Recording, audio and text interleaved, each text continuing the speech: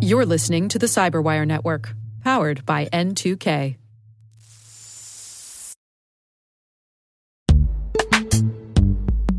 In the dynamic world of enterprise security, identity architects and IT leaders face a major challenge. Growth by repeated acquisitions multiplies the complexity of everything. Multiple IDPs, MFA providers, policy engines that all need to coexist. This can lead to fragmented user identities and policies that create security vulnerabilities and add access friction. Strata Identity solves this. Now you can decommission unneeded IDPs and consolidate the ones you'd like to keep without rewriting apps or disrupting users, engineers, and app owners. Plus, Strata's modular architecture makes it easy to integrate with any identity provider without manual maintenance and coding. Join the ranks of cybersecurity leaders using identity orchestration. Visit strata.io/cyberwire, share your top identity security priorities, and receive a pair of complimentary AirPods Pro. Offer valid for organizations with over 5,000 employees. Step into a new era of identity management at strata.io/cyberwire.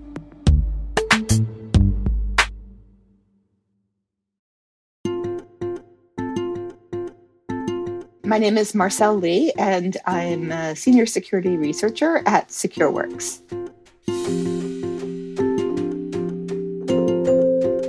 I wanted to do a lot of different things in my life and have done quite a few of them.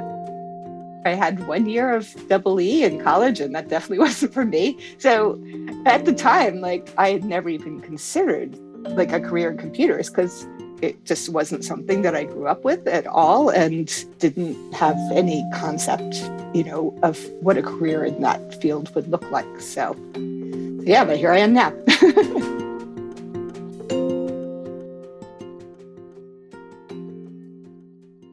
I had a relative pass away, and I was in charge of managing their estate, and it was a bit complicated because there was a household to empty and a house to sell and so on and so forth. But because I was getting some money from that, I was able to basically quit my full-time gig, which was managing capital projects for a municipality, and focus on taking care of the estate and then getting into the cyber thing because I had a little bit of funds and flexibility. The other thing that helped was I actually was part of a grant program, and I think it was through the county that I live in, but it was federally funded, and this was just one of these things to get workers reskilled in cybersecurity. So with that program, basically it paid for classes at my local community college, which it has an excellent cyber program, and also paid for certifications. So the idea is that you would take a class, sit for a cert, take a class, sit for a cert. So those two things are really what made it possible for me to just kind of throw caution to the wind and leap into this with both feet.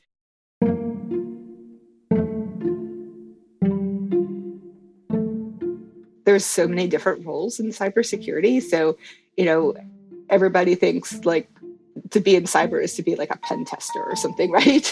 But there's many, many different paths that people can take.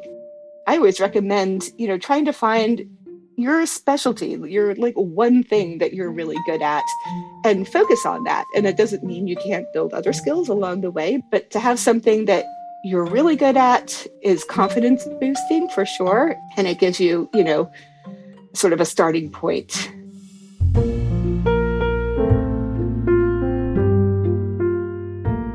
I love the part where I feel like a detective, basically. So trying to get to the bottom of maybe a cyber campaign, or trying to understand motivations of a threat actor, or whatever. It's just a lot of uncovering of stones. And in my role as a security researcher, it's the perfect job for me because I get to work on, as I always say, whatever shiny cyber thing catches my eye, as long as it's impactful potentially to our clients. And then my other role at SecureWorks is the emerging threats lead. So that also suits me very nicely because I do like to try to keep my finger on the pulse of anything sort of new and interesting that's coming down the pike.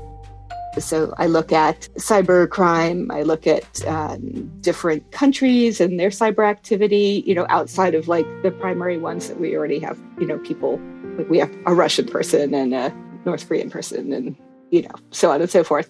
But I get like what we call the rest of the world.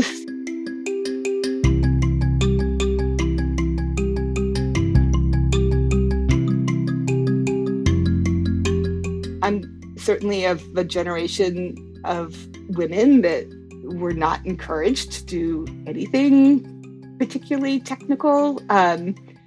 And I didn't know anybody who did anything particularly technical. I think I had like one friend who was maybe a civil engineer or something like that, but nobody else worked in any kind of role like that.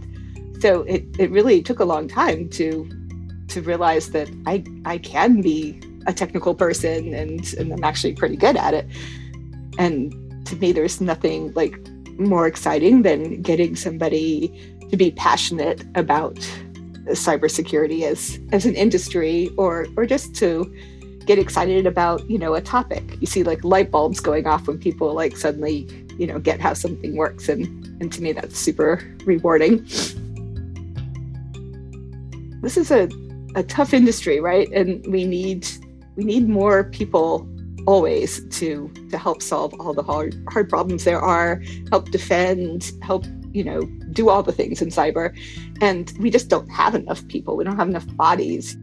So from that end, we just need more people, period.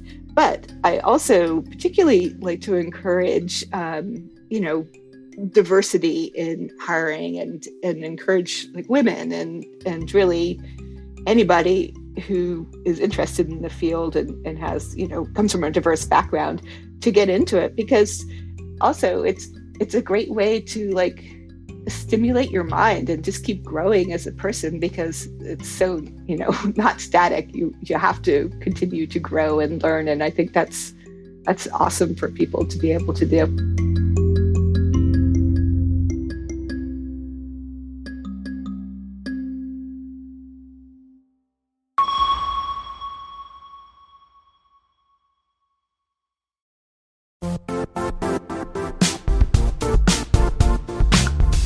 The IT world used to be simpler.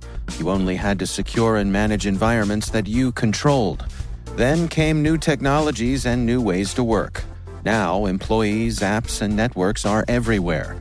This means poor visibility, security gaps, and added risk. That's why Cloudflare created the first-ever connectivity cloud. Visit cloudflare.com to protect your business everywhere you do business.